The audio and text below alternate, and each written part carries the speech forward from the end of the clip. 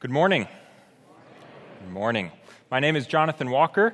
I serve on staff here. I lead our college ministry called College Group, and I'm also in my final semester at Covenant Seminary, and it is great to be here with you this morning. I wanted to express special thanks for all of your generous support for the college ministry over the years. We're so thankful for your giving, and it makes it possible. So thankful to have you all here. This last Monday, College Group, we had one of our larger events. We celebrated Friendsgiving, and we got together, and we cooked a lot of food, and we covered it all in gravy, a lot of gravy, and we ate it, and it was wonderful. And I hope you've had a similar experience sometime in the last week where you've got together for Thanksgiving to celebrate the holiday and to eat gravy and mashed potatoes. I hope it's been good. You know what this finally means? This means, Thanksgiving is here. This means that for those of you who love to listen to Christmas music all year long, like you finally can listen to it publicly without everyone's condemnation and judgment. That's wonderful. That's wonderful. The holiday season is here. Thanksgiving is here. The weather is changing. It's getting colder and it's crisp, and the sights and smells of the holiday season are here. And for some of you, the holiday season is surely the most wonderful time of the year. Right? You love getting together with family and sipping on hot chocolate, and you love the family gatherings and the food, and it's just a wonderful time. It's a wonderful season, and Thanksgiving is a great holiday. Maybe your Thanksgiving is filled with quiet rest and thankfulness.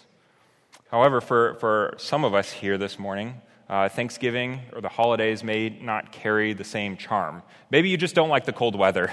You just don't like the cold weather. Maybe you're already tired of eating Thanksgiving leftovers. Maybe that's already too much. You're done with it. Maybe the holidays are just hard because being together with your family was difficult and there was a lot of conflict and tension. Or maybe you celebrated Thanksgiving and you didn't have a lot of friends or family nearby, and it was hard to be alone through the holiday.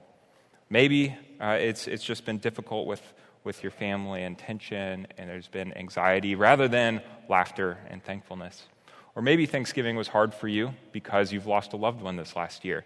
Maybe you had an empty seat at the table, just staring at you, reminding you of who you've lost this last year, and it's made Thanksgiving and the holidays really difficult. To be honest, that is where I'm at this morning. In the last year and a half, 3 of my grandparents have all passed away. Last January, 2 of them passed away within 12 days of each other. And on September 28th, just 2 months ago, I got a phone call from my stepmother that my dad was in the hospital, that he was in the emergency room. And he had some pain in his leg. We thought something was wrong. And so he was in the emergency room, and I received a phone call that night that my father had stage 4 pancreatic cancer. And the prognosis was not good. And so the holidays have been hard. And 2 months ago, he was playing tennis. He was going to work. Life was going on as normal. And he died last week. He died 47 days after his diagnosis. Not even 7 weeks. The holidays have been a time of deep pain for me and for my wife and our family. It hasn't been a time of thankfulness. It's been hard. It's been an experience of what our passage this morning calls the valley of the shadow of death. My father was a Christian, and he's with the Lord right now, and I'm thankful for that, and I'm sure he'd want me to share this morning, but the holidays have just been difficult. It's been hard. And for many of you, maybe your experience is really not all that different than me. Maybe you've lost a job, maybe you've lost loved ones, maybe you're experiencing a lot of financial devastation, maybe your life is hard too, and you also feel like you're in the valley of the shadow of death.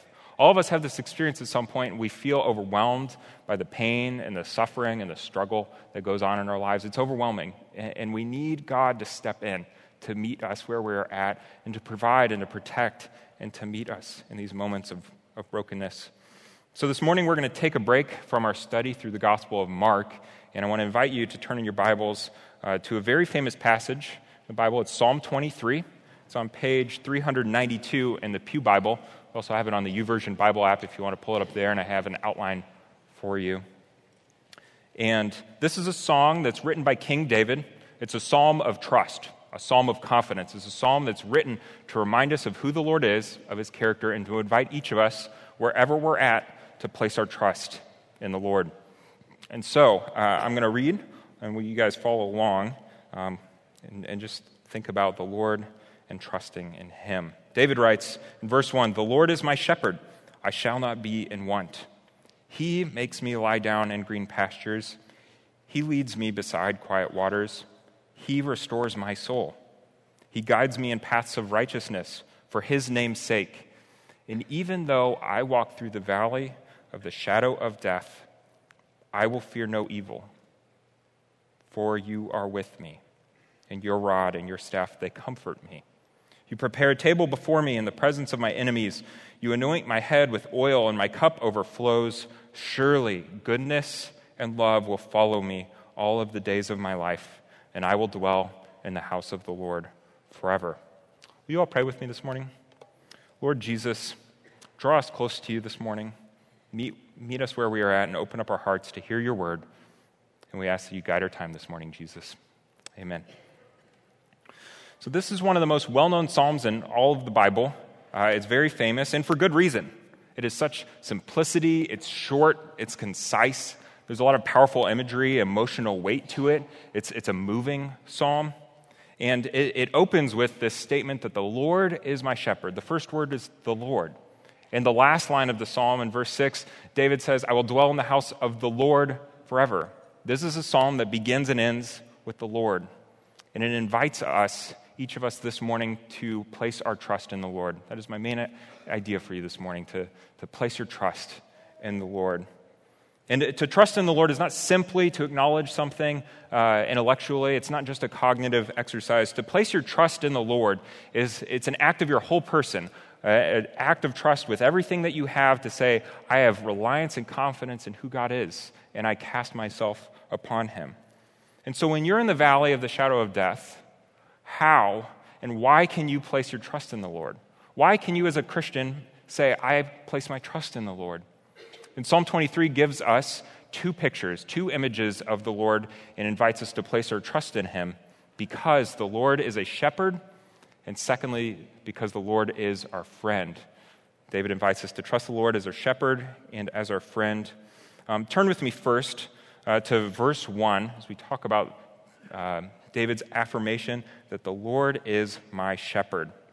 And this is one of the most powerful components of the psalm because the image of a shepherd, it is a lot of simplicity, it's easy to understand, but it has a lot of weight to it, to see the Lord as our shepherd.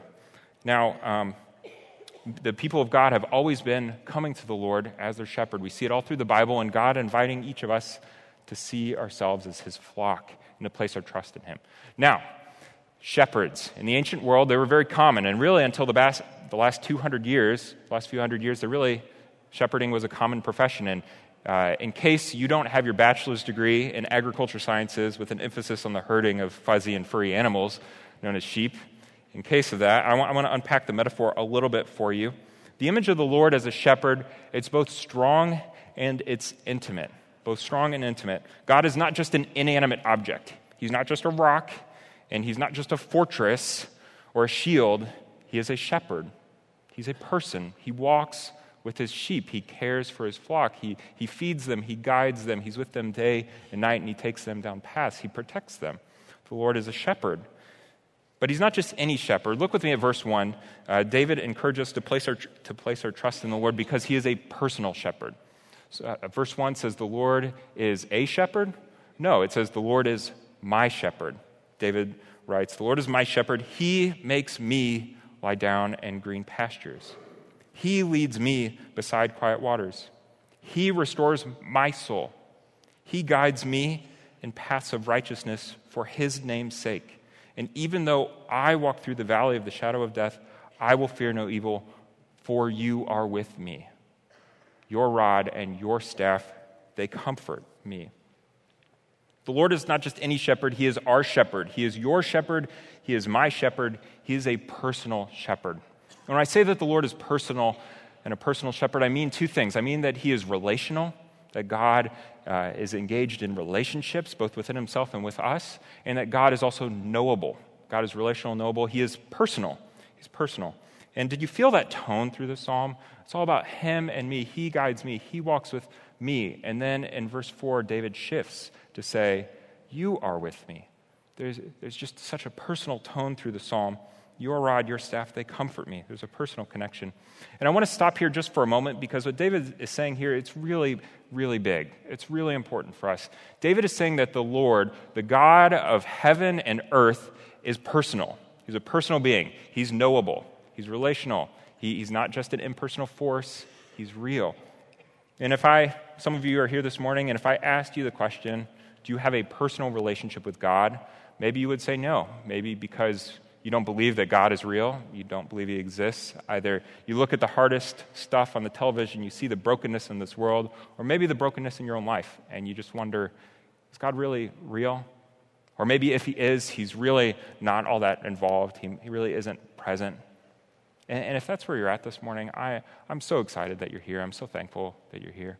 And maybe some of you are here this morning, and you would say, well, I do believe in a God. Maybe you even believe that the God of the Bible is the real God and that Jesus is God in the flesh. Maybe you even believe these things, and yet for you, God still is distant. He's far away. He's impersonal. He's not engaged. And I want to invite you all just to think and to sit with this truth that God is personal. He's relational and knowable. And David is inviting us to just sit with that, to think about that. And the message of the whole Bible is that God is involved, that he's a personal God. He steps into our lives, into our stories, into the valleys, the shadow of darkness, and he is involved. He wants to set the world to rights, and he wants to draw us to himself. He wants to walk with you, to be your personal shepherd. And that's just huge for us this morning as we look to the Lord as our shepherd. But he's not just a personal shepherd. He's also a shepherd who provides. He provides. Look with me, verse 1. David says, the Lord is my shepherd, I shall not want. This means he's not going to be lacking anything that he needs. He leads him down green pastures, beside quiet waters. Literally, the Hebrew phrase here is waters of rest. Waters of rest. These are calm, restful places, peaceful places. And the good shepherd knows and anticipates what his flock needs. He knows that they need that rest. He looks for these places to bring them there. And he's not just a hired hand, paid 8 shekels an hour to make sure all the sheep are still there. And no, he's a shepherd, and he's a provider. And he takes the sheep to the places where they will eat and find rest. And the Lord is inviting each of you this morning to see the Lord as a providing shepherd. And to be honest, this is not easy. This is not easy.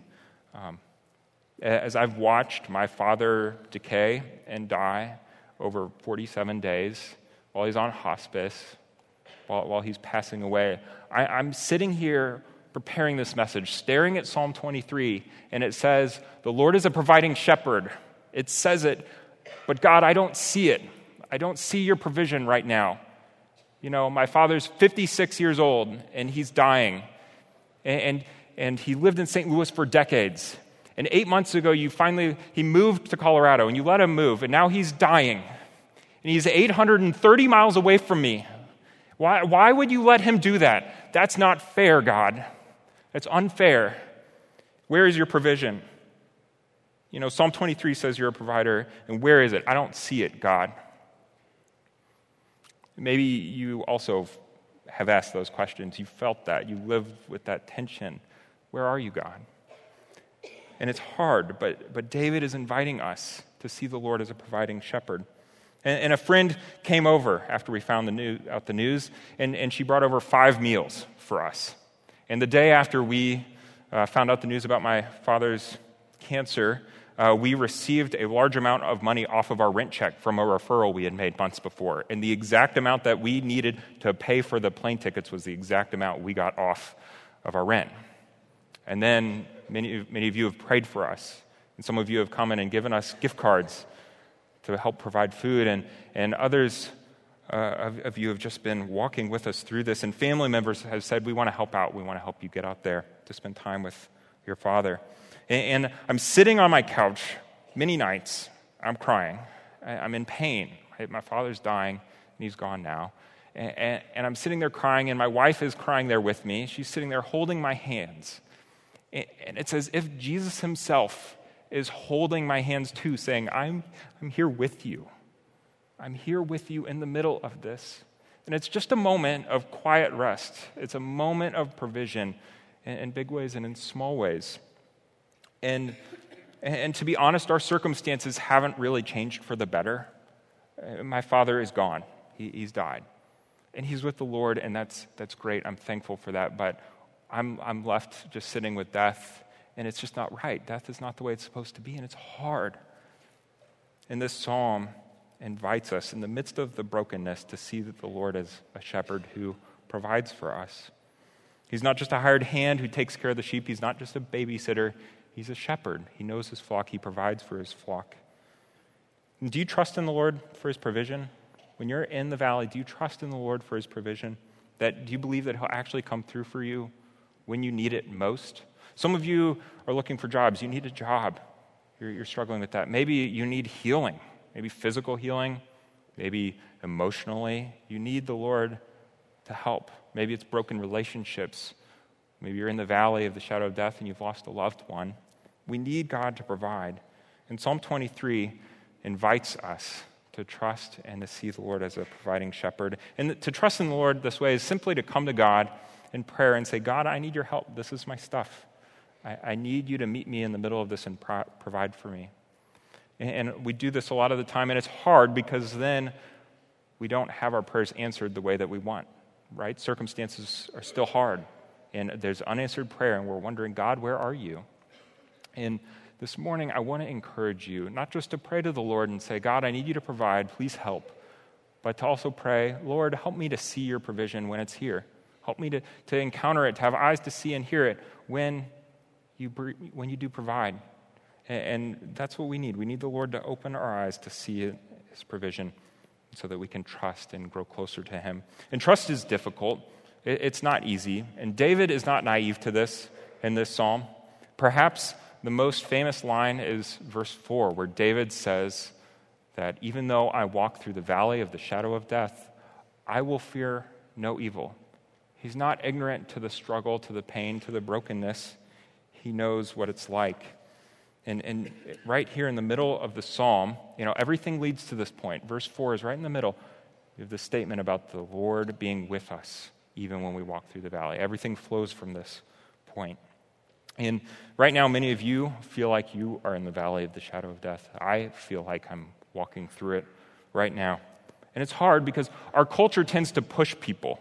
It tends to push us through this process really fast, to grieve quickly and to leave it behind you. Because it's uncomfortable, we sit in the valley and it's hard. We don't want that. We want to get out. Or maybe we try to numb our pain through addictions or unhealthy coping mechanisms. We try to make it through the darkness as fast as we can. And it's not something that we can run through. It's something that takes one step by step, where the Lord is our shepherd who's personal, who provides for us and walks with us, not just through the green grasses and the quiet waters of rest, but through the valleys where there's shadows and deep darkness. It's hard, but it's absolutely vital for us to recognize in these times that that's when we need to go to the Lord and to walk with him one step at a time. David is inviting us to trust even in the valley, also because the Lord is a shepherd who protects. And darkness and death, they're bad in and of themselves, right? But they invoke fear. The fear of losing a loved one, the fear of an upcoming test, the fear of financial devastation. And yet David somehow is able to write, I will fear no evil in the valley. How can he say that? How can any of us say that? And David says, it's because you are with me. Because God is with me, I will fear no evil. And this is wonderful. Even in the valley, David invites us. Now, shepherds, they would use their staffs. Your rod and your staff, they come from me. They would use their staffs to guide, to walk, and to keep the sheep together as they move from place to place. And they would have a rod that they wore on their belt, and they would pull it out in case a raging animal came, and they had to defend the sheep. Because you know this from biology class, like sheep don't have razor-sharp teeth and talons and fangs. They don't. They need a shepherd who can pull out the rod and step in and protect them and engage the enemy and to protect. And maybe even to pull out the rod and to discipline the sheep, to hold them close, to say, I want to protect you and I need you with me. I need you close to me. Your rod and your staff, they come for me. This is a protective shepherd. And this is just powerful for us, to look at the Lord as a shepherd who is personal, who provides, but he also protects. He's a protective shepherd. But David gives us more reasons to place our trust in the Lord. He also says we can place our trust in the Lord because he is a friend. Look with me at verse 5, where David says to the Lord, "You prepare a table before me in the presence of my enemies." And this may be the verse that was perhaps the most perplexing for you as we read it. You're wondering, what is this about? Or maybe for you, you're like, that resonated with me. That sounded exactly like my Thanksgiving meal. I know exactly what he's talking about. Eating a meal in the presence of my enemies with the mean and angry relatives that are nearby. Not just the in-laws, but the outlaws, that are around me. And eating a meal in the presence of my enemies. What does this mean? What does this mean? We'll come to that in a second. David is inviting us to see the Lord as a host, as a dinner host. And many of you have had experiences recently where you've been the dinner host. You know what it's like, all the time that is required, all the preparation, all that has to be done to get the food ready, to be a caring and loving host and to make sure everyone's happy and to eat together. It's a lot of work. And David is saying the Lord is like a dinner host. He fills David's cup to the brim. He sets this table before him. But it's more than that. Much like in our culture, in ancient Israel, to eat with someone, to do a meal together, was an expression of deep friendship. You were close to this person when you ate with them. And it's not just the Lord as a host, but he's a friend, and we can place our trust in him as a friend. So what about this reference to preparing a table in the presence of my enemies? What is David talking about here? And the exact meaning of this phrase is debated. David doesn't mention what the specific enemies are. He doesn't say what he's fighting or who is against him, but he says he's eating a meal in the presence of them. And this meal, it's some sort of Thanksgiving banquet. David has had some kind of victory over his enemies. He's able to eat a Thanksgiving meal and to be thankful for it, and yet there's still enemies who are present. And David is inviting each of us to place our trust in the Lord because he is a victorious friend. God brings victory in our lives, and he's a victorious friend we can trust. Now, at the same time, God does not always remove the enemies. David has encountered some level of victory, some experience of victory, but the enemies are still there. They're still before him. And for some of you, Thanksgiving dinner maybe was a wonderful night. It was a wonderful day to be thankful for how the Lord has blessed you. And it's been a wonderful year and a great season. And if that is where you're at this morning, take a second just to be thankful and to sit with that and be thankful for the Lord's blessing on you. And that's just a wonderful place to be. However, a lot of us, or at some point in our life, most of us, will walk through a valley of shadow and darkness, and Thanksgiving is hard. To eat the meal is hard, and you feel like your enemy is actually present at the table. For me, I had an empty seat at my table. It was my father's death. And I'm sitting there, and death is staring me in the face. And yes, death has lost some of its sting because of the gospel. Amen. It's wonderful. But it's still hard and difficult, and the enemy is in my face. I don't know what your enemy is. Maybe it's an addiction. Maybe it's a broken relationship. Maybe it's just the pain and the hardship of suffering in this world. But oftentimes we go through life and we may eat a meal where the enemy feels close. And even if we've experienced victory, the enemy may still be close. In this earlier image of the Lord as a shepherd, it conveys a lot of intimacy, of closeness, of tenderness. The Lord as a shepherd, he walks with his people.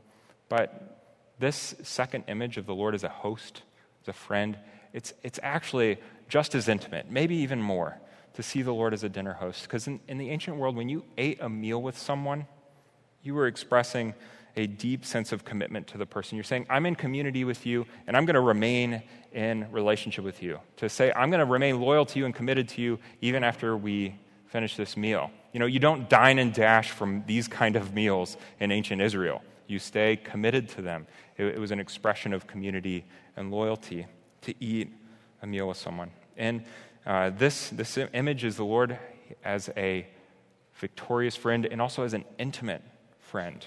It's incredibly intimate. Old Testament scholar Derek Kidner, he says it this way. He says, to be God's guest is more than an acquaintance invited for a day. It is to live with him.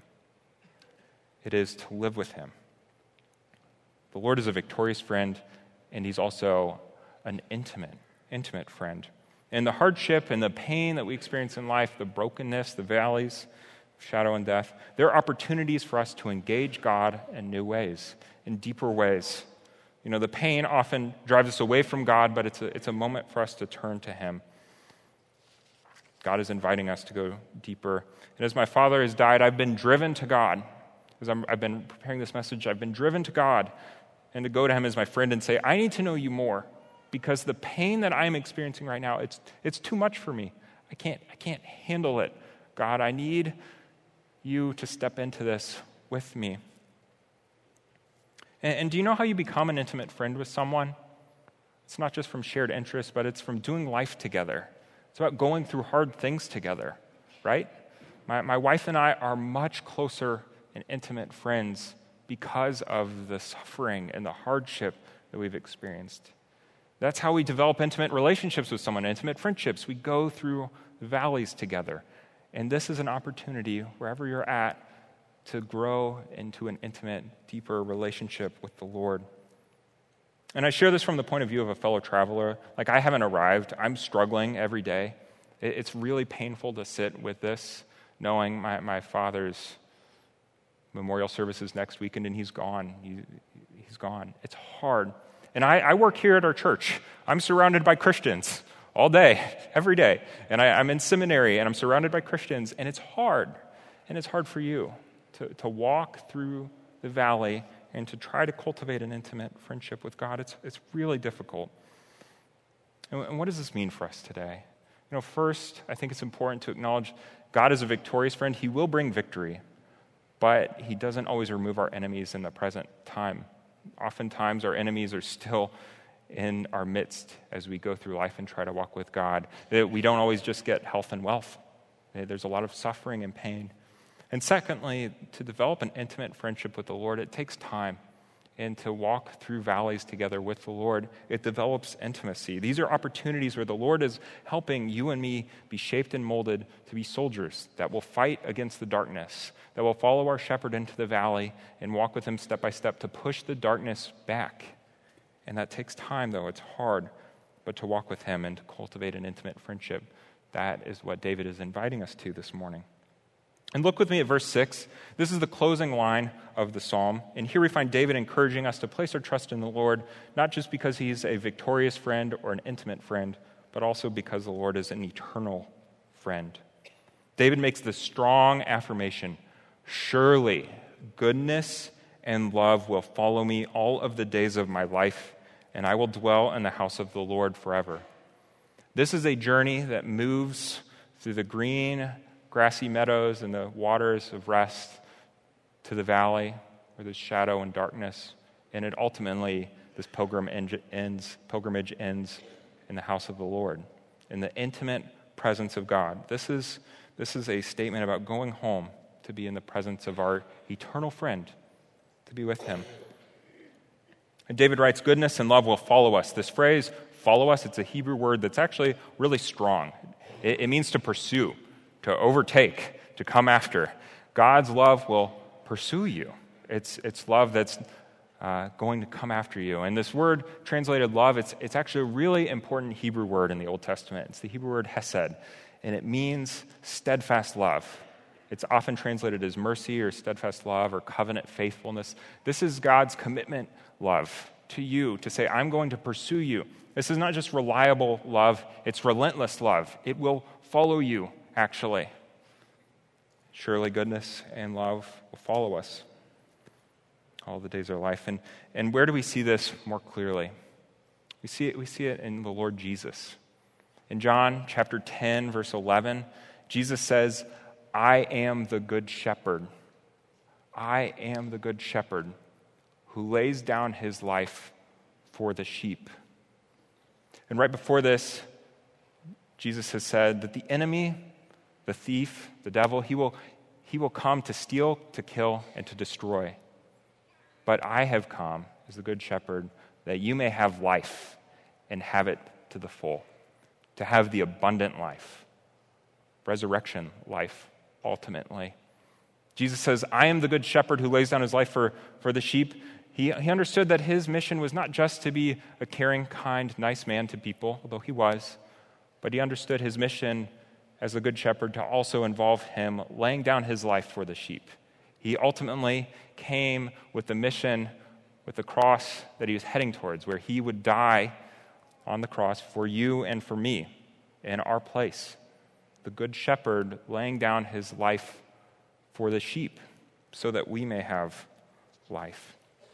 Jesus is the Good Shepherd who came and died a sacrificial, substitutionary death for you and for me, in your place and mine, so that we can be right with God, so that we can have a way to become in personal relationship with God. Jesus makes that happen.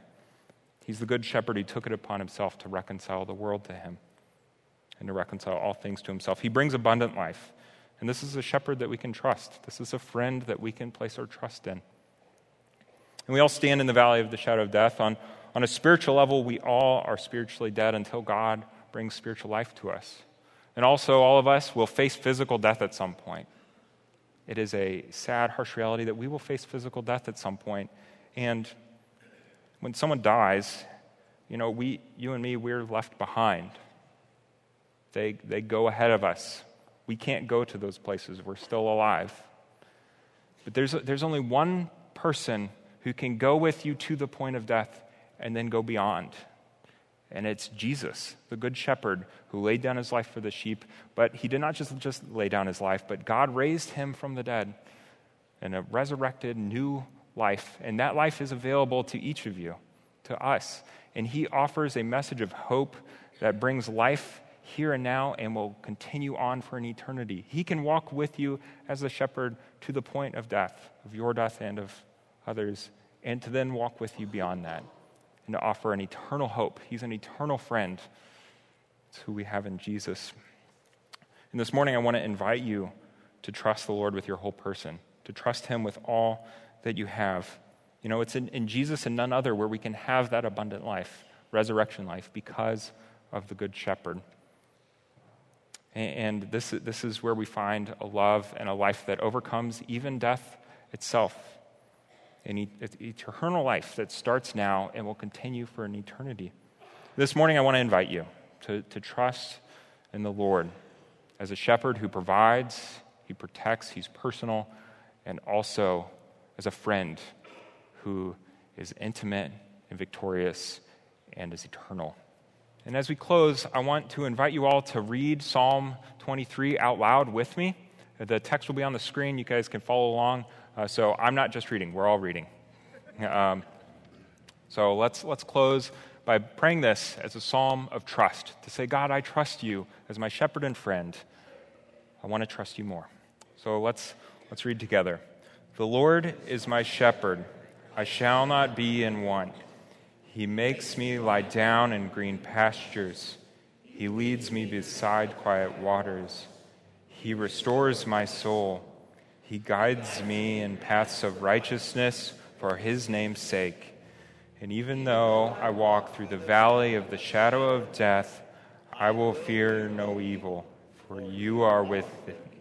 Your rod and your staff, they comfort me. You prepare a table before me in the presence of my enemies. You anoint my head with oil. My cup overflows. Surely goodness and love will follow me all of the days of my life, and I will dwell in the house of the Lord forever. Lord Jesus, you are the Good Shepherd, and we come to you with such thankfulness.